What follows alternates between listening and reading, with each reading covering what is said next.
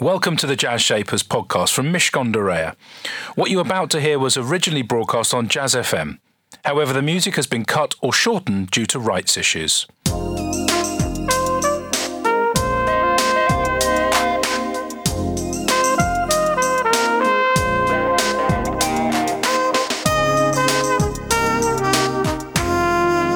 This is Jazz Shapers with Elliot Moss on Jazz FM. Listen in colour.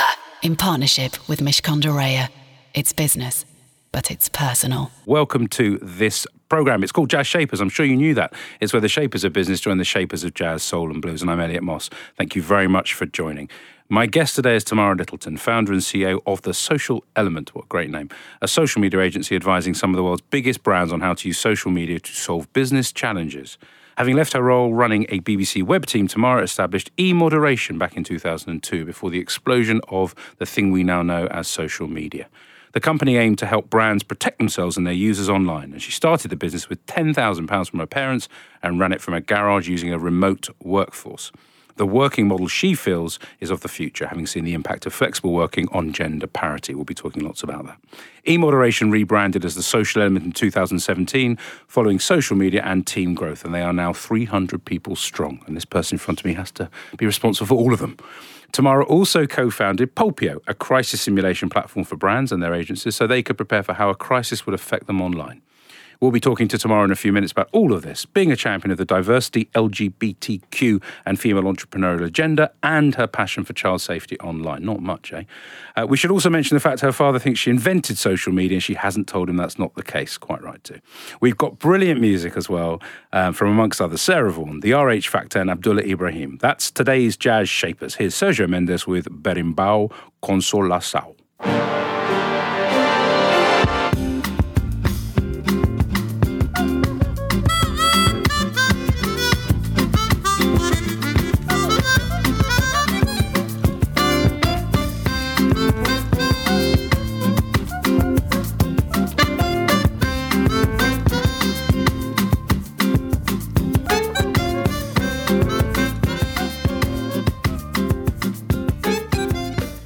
Was uplifting too. Sergio Mendes and Berimbau Consolação. I always try my Portuguese accent. I don't actually speak Portuguese, it's more Spanish, but anyway, I'm sure those of you in the know would know that, and those of you that don't, well, now I've blown the myth. Hello, Tamara. Tamara Littleton's my business shaper today. She's CEO and founder of what was eModeration, what is now called, it sounds like the fifth element, but it's not, it's The Social Element. It's lovely to have you here. Thank you, Elliot. It's lovely to be here as well. You're an entrepreneur. You've been an entrepreneur forever. You're a creator. At what point in your life did you go, I'm going to do my own thing? Was it an epiphany when you were very young? We'll come on to what you ended up doing, but that feeling of having your own space, doing your own thing. Do you know what? I think it's one of those things that being young, I've kind of always been curious and wanting to fix things. I started working in digital in the mid-90s, working on at a publishing company and working with a very small startup at the time called Adobe. And we were doing these things around downloading documents for online journals. So I was in digital at the BBC working in the late 90s, and there was so much happening. It was such an exciting sort of pioneering time. And we were looking after like the webmasters, everything online. And I had this little epiphany of online forums and communities were getting bigger and bigger, a little bit more mainstream. And I just thought, you know what? Brands are going to be wanting to be online and in communities. And I just felt that someone should be able to manage these brands and these communities to BBC standards. So that was pretty much the starting point, but I didn't do it straight away. I kind of got a little bit nervous, and it took me a couple of years, and then I went for it. And before the Beeb, you did a psychology degree. Yes. Before the Beeb, what were you thinking life would hold for you? Or were you more kind of going, that looks interesting, I'll give it a go, that looks interesting? Or did you have a plan? Oh, I'm one of these people who kind of classically just fell into different things. So I was at Manchester. I thoroughly enjoyed doing psychology. I also thoroughly enjoyed playing hockey and having fun. And so I came out not with the best degree, to be honest. But I've got to add here before you say about forget the degree, we don't care, because here you are and you're super successful.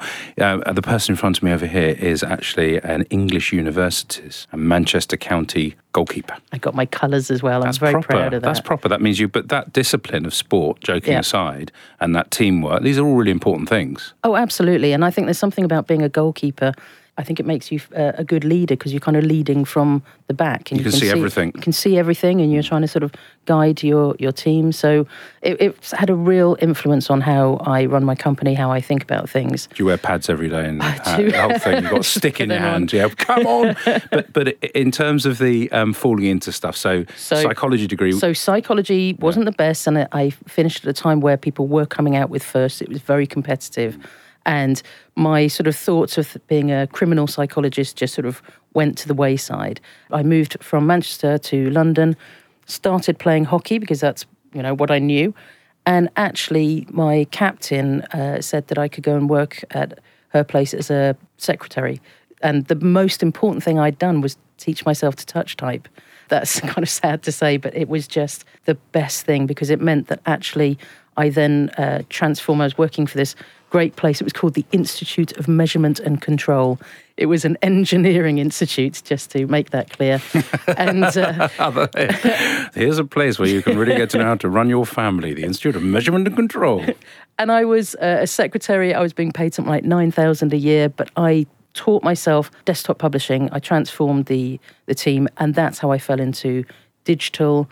That's how I then went into the BBC and then onto cello, and then started my own company. So I think it was maybe perhaps my geeky background. I think I've always been a bit of a geek, and I was into like gaming when I was young, and I used to code when I was little as well. Stay with me to find out how the coding, gamer, hockey playing, captain of industry in front of me, Tamara Littleton, has then gone on to do great things. Time for some music right now. This is Sarah Vaughan with One Mint Julep. That's with a J.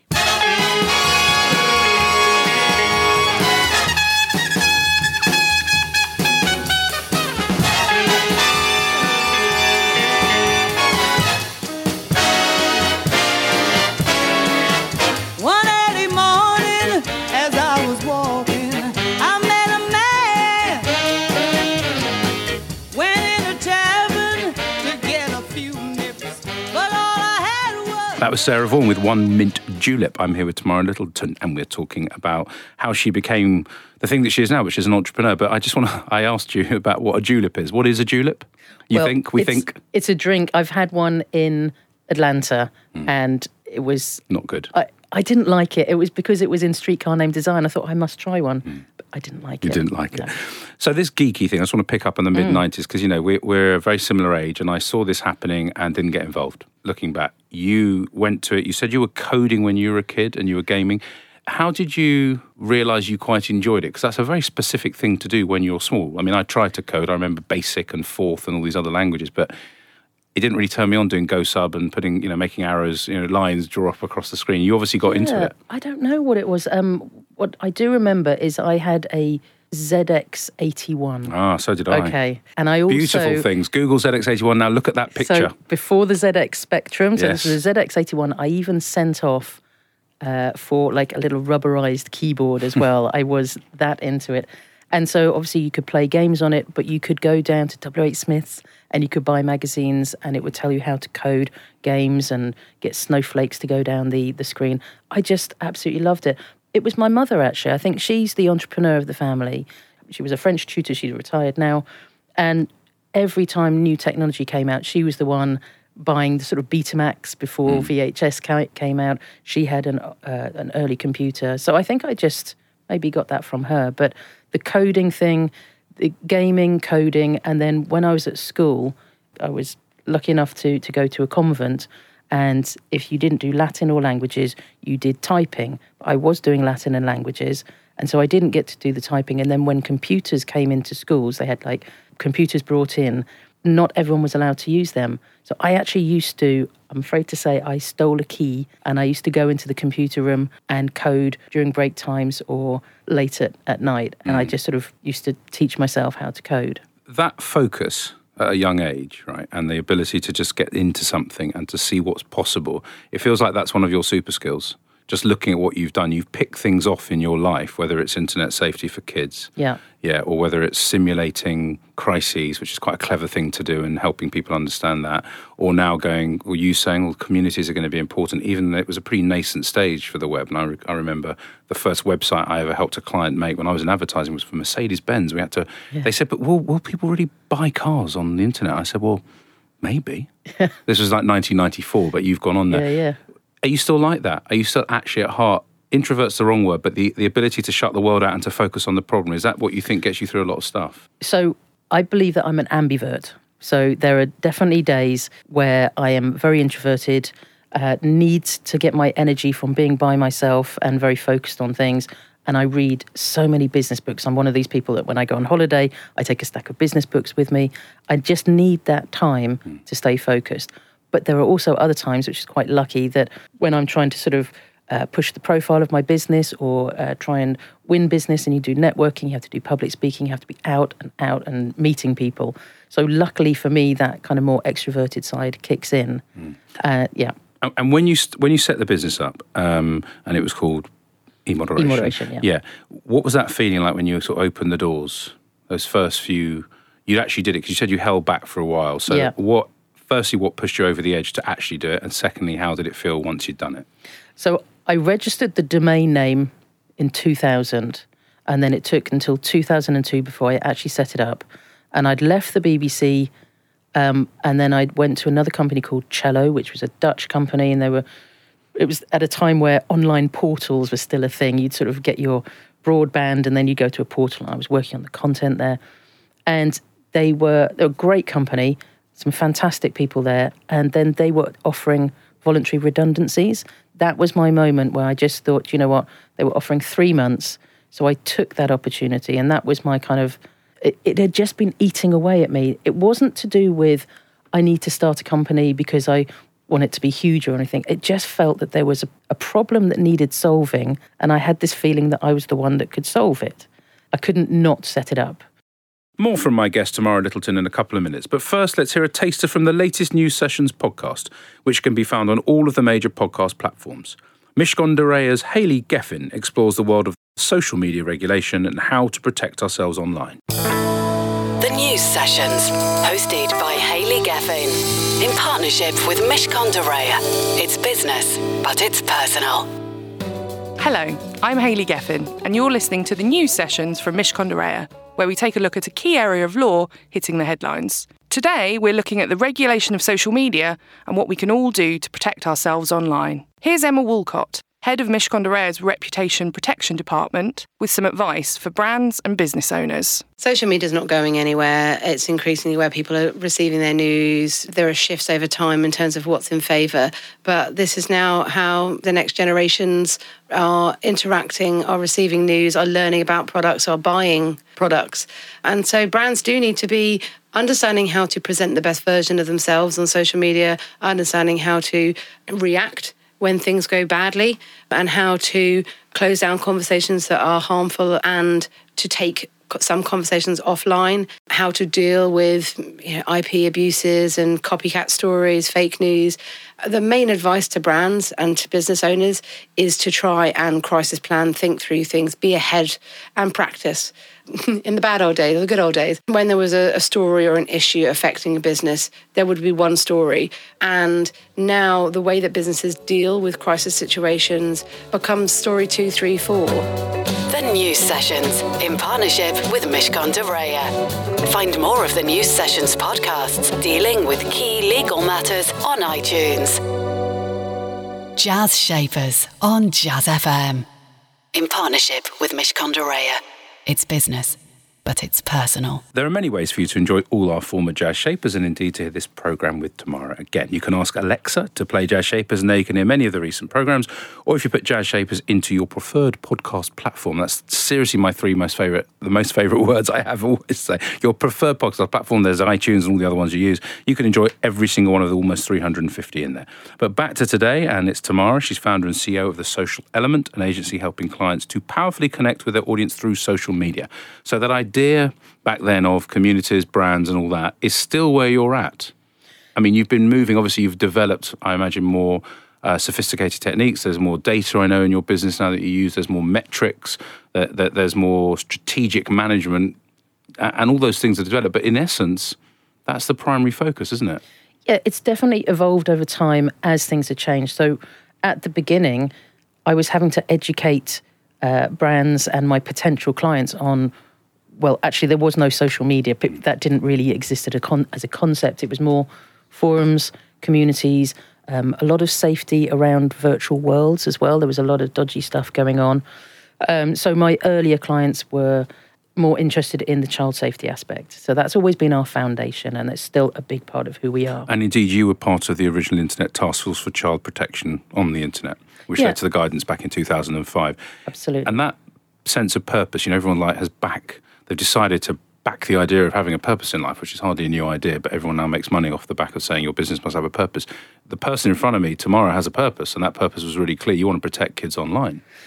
As one absolutely, of them. Absolutely. And I think what's happened from there is that it evolved into a higher purpose, I suppose, something that incorporates that. It takes a lot of time to create that very sort of simple approach to the business, but now I would say that the purpose for the social element is helping brands have a genuine human connection with their consumers. And that genuine human connection, there's a lot about, technology. As you can see, I'm so passionate about technology, but there's something about having that authentic voice, that connection, being more human. And it feels that is a very important thing to have right now. So we help brands communicate with that more human way. I mentioned when I introduced you at the beginning that you've always had a view that a flexible workforce is a better thing, empowers women in a way that a more inflexible setup can't. And you've always been openly LGBT, openly lesbian. Tell me how that has affected and informed the way you go about your life and business. So I think culture is something that I'm massively passionate about. I think if you have a happy workforce, then you have happy clients. It doesn't make sense to me to not run a company in the best way that I can. And I suppose I've created a company that I want to work at. So culture is incredibly important. I think what was interesting is perhaps the sense of accidental diversity, that because I started the agency virtually right from the beginning, and I'll be absolutely honest, I didn't have much money. I'd sort of blown through that 10 grand in that redundancy money pretty damn quickly, and also had to go back and get some more work to sort of, that's the way it works. So I couldn't afford an office, but also I was so familiar with working online using internet relay chat that you could just correspond using email. So I set up the company virtually right from the beginning, and that has had a really big impact on the way things work. So now it's up to 300 people. We have about 20 people come into the London office, but that sense, it's a hub, but it's not the be-all and end-all of the company. The company is, I always describe it's more like being in the Matrix. It's up in the cloud. And everyone feels that sense of connection, even though they're working from home. But the diversity that's come as a result of doing that has been really interesting. So I work with clients all over the world. We work with huge brands, and we manage their social media across Europe, Asia, North America. So I have people all over the world working from home, speaking back using their own language and their own culture. So we have sort of good racial diversity within the agency. And the male to female ratio, very skewed towards females. In fact, we've had to sort of try and change that. Men are underrepresented in your business. Wow. So we've been really kind of making, because I believe so passionately that you need diversity in the agency to represent our brands and to represent the people that we're talking to. And the world. And it just makes for a better team. And your own sexuality within this, because it's kind of, why is that important? Why is, coming out 30 years ago, not easy, not cool at all. Now, it's like it's almost, you're not cool if you're not, interesting and you're on somewhere. So damn cool. You're so damn cool, you're so on trend tomorrow. But seriously, when we were growing up, if you said you were gay, that was a stigma. Now I'm sure, we're both older, we don't know what it's like for an 11-year-old kid if they come out and say they're gay. But to your own parents, if my kid said it to me, I wouldn't give two hoots. Yeah. Whereas I don't know that would have been the case 30 years ago. But why is that? What role does it play now for you? It's interesting, actually, because I think because I've always worked in the media, it was incredibly easy for me, and I was in a privileged position that I didn't have to hide my sexuality because it was just very sort of liberal work environment, and so it was easy. So I didn't hide it, and when I started my own company, it didn't occur to me. I was just like, this is my agency, this is who I am. And I found that it does lead to great relationships with clients, that I'm just myself. And I think within the agency, creating an environment where I want people to bring their best self to work is really important. And I've spoken at lots of different conferences and spoken to different people who have said that they've gone back in the closet. Maybe they were out at university or at further education, and then they go into a big corporate and they go back in the closet. And all of that wasted energy of people trying to sort of like watch what they say. Are they using the right pronoun? Do they go quiet when people say, what do you do at the weekend? It's such a waste when they could just be themselves and just focusing on business. But I think we're not in a time now where everything is wonderful and lovely. There's still a lot of work to be done. And sadly, it sometimes feels like we're going backwards. So even though it wasn't a big deal for me and I was just like, yeah, I'm just out and I've created an agency and hopefully it's a nice culture for everybody, more and more recently over the last 5 years, I felt that it was almost my duty to speak at more conferences, LGBTQ plus conferences, and to represent. And part of that is that I just don't see that many out lesbian entrepreneurs. There must be some. But sort of like gay male footballers. You don't know how many there are, but of course they've got to be more than you. Of course there must, yeah. Same thing. So if I can't see one, be one, and, and I'm not saying that I'm, the role model, but if I could at least make a difference and make it easier and move the needle a tiny bit, then I feel like that's something I want to do. 300 people plus. It's big business. As you said, you've got people around the world that work for you. The money bit of it and running the commercial side, have you just grown into it and worked out how it all works? And is it actually quite straightforward for you? As in sort of like getting new revenue, selling new revenue, working out how to make clients. A margin, keeping the margin nice and tight. Do you feel comfortable with numbers? Does the psychology graduate, has she had to learn stuff in the same way you had to teach yourself typing? I have had to learn an awful lot. And I think when you start a business, you know what you're good at. And I was actually good at the operational side and the people side, bringing in talent and having the vision to do it. And when I started, I always had a vision of it being a global agency. It was just what I wanted to do. And I created a company based on an organisational structure, and I created the services. The money side never particularly interested me. I know that's terrible to say, but I'm just not that great. So I got help right from the beginning. And over the 17 years, I've just had to get obviously more interested and better, but I also rely on my fantastic team. So I stay good. Again, going back to the hockey and team sports, why play out of position? If you're really, really good at a goal, why would someone stick me up at front? I'm good at creating relationships, building the business, having the vision, and being what we call internally the show pony.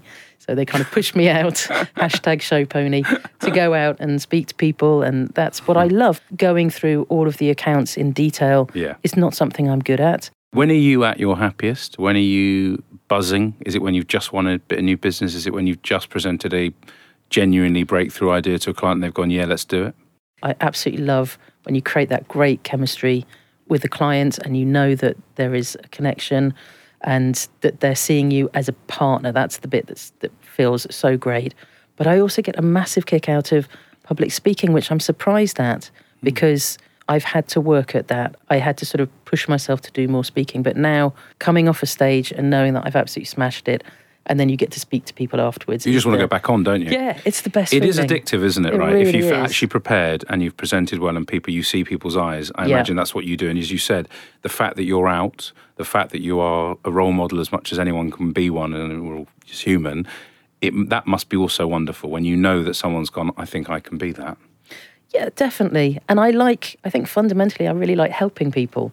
So I love spending time with perhaps entrepreneurs or particularly women who are starting businesses or who have just started businesses. It's very hard to scale a business. And there are lots of sort of things that get in the way. So if I can actually help by speaking or just afterwards, just give advice or sort of story tell, I just love doing that. Sometimes I just persuade people to start businesses. It's like a bad habit of mine. I'll be chatting to someone like, oh, come on, leave your job, start a business. I'm so passionate about people being entrepreneurs. That comes across. Stay with me for my final chat with Tamara Littleton. Plus, we'll be playing a track from Abdullah Ibrahim. That's in just a moment. Please stay right where you are. Jazz Shapers on Jazz FM. In partnership with Mishcon de Reya. It's business, but it's personal.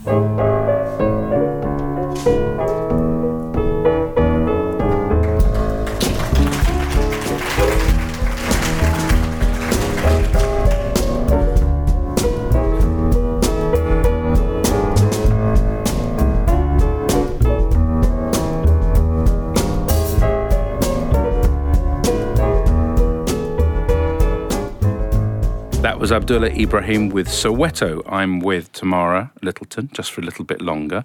We've been talking about her main business. It was e-moderation. Now it's called The Social Element.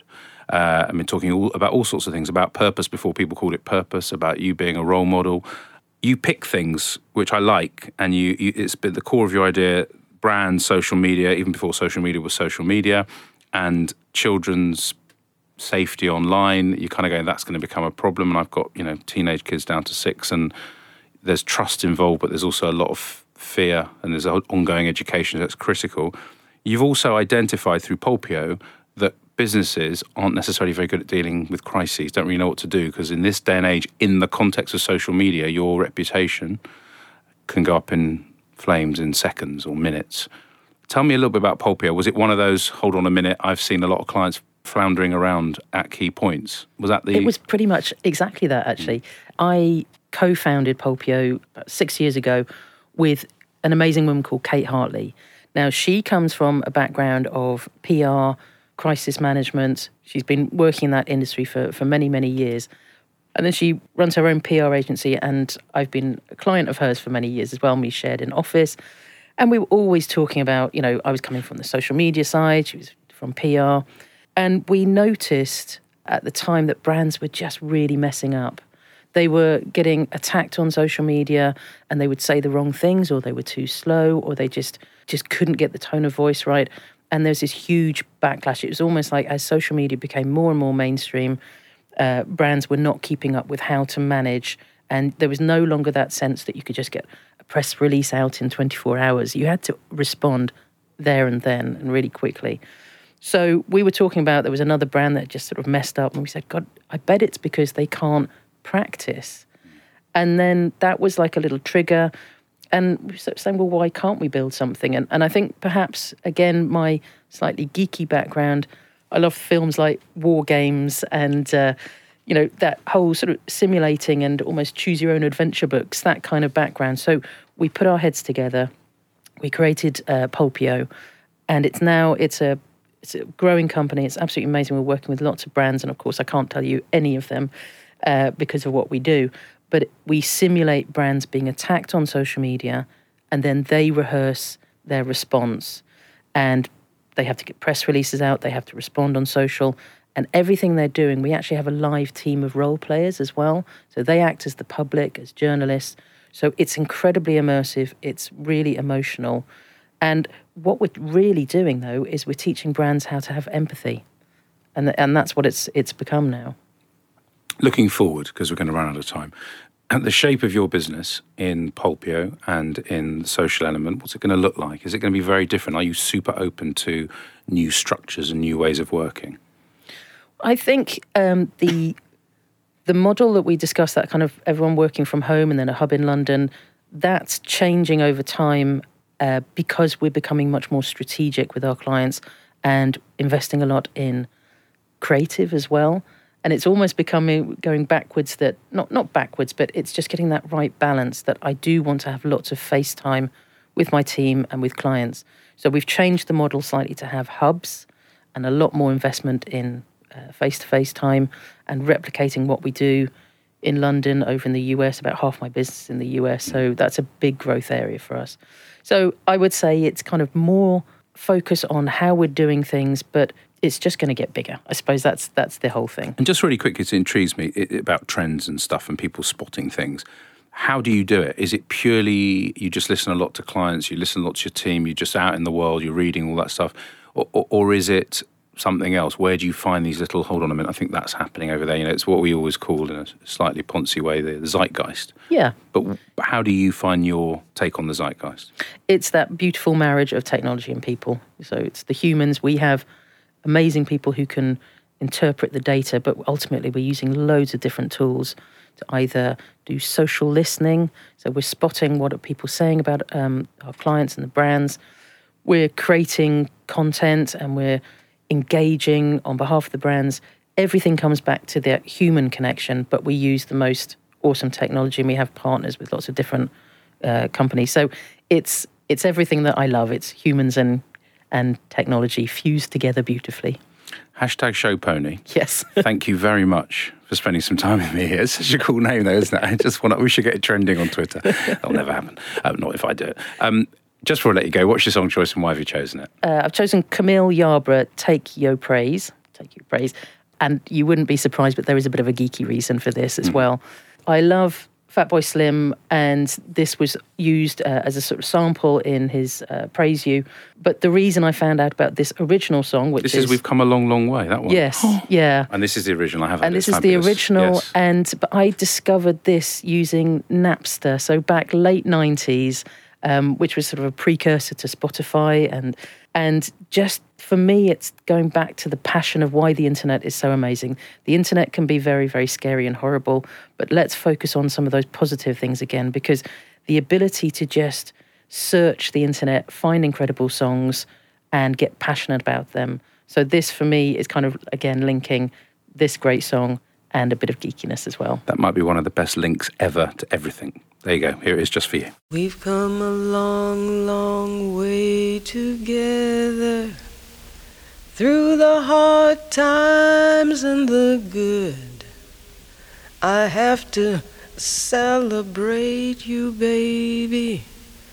I have to praise you like I should. You're so rare, so fine. I'm so glad you're mine. That was the brilliant Camille Yarbrough, Take Yo Praise, the song choice of my business shaper today, Tamara Littleton. She talked about her love of fixing things, of her geekiness, her inherent geekiness, and of being an ambivert, sometimes introvert, sometimes extrovert.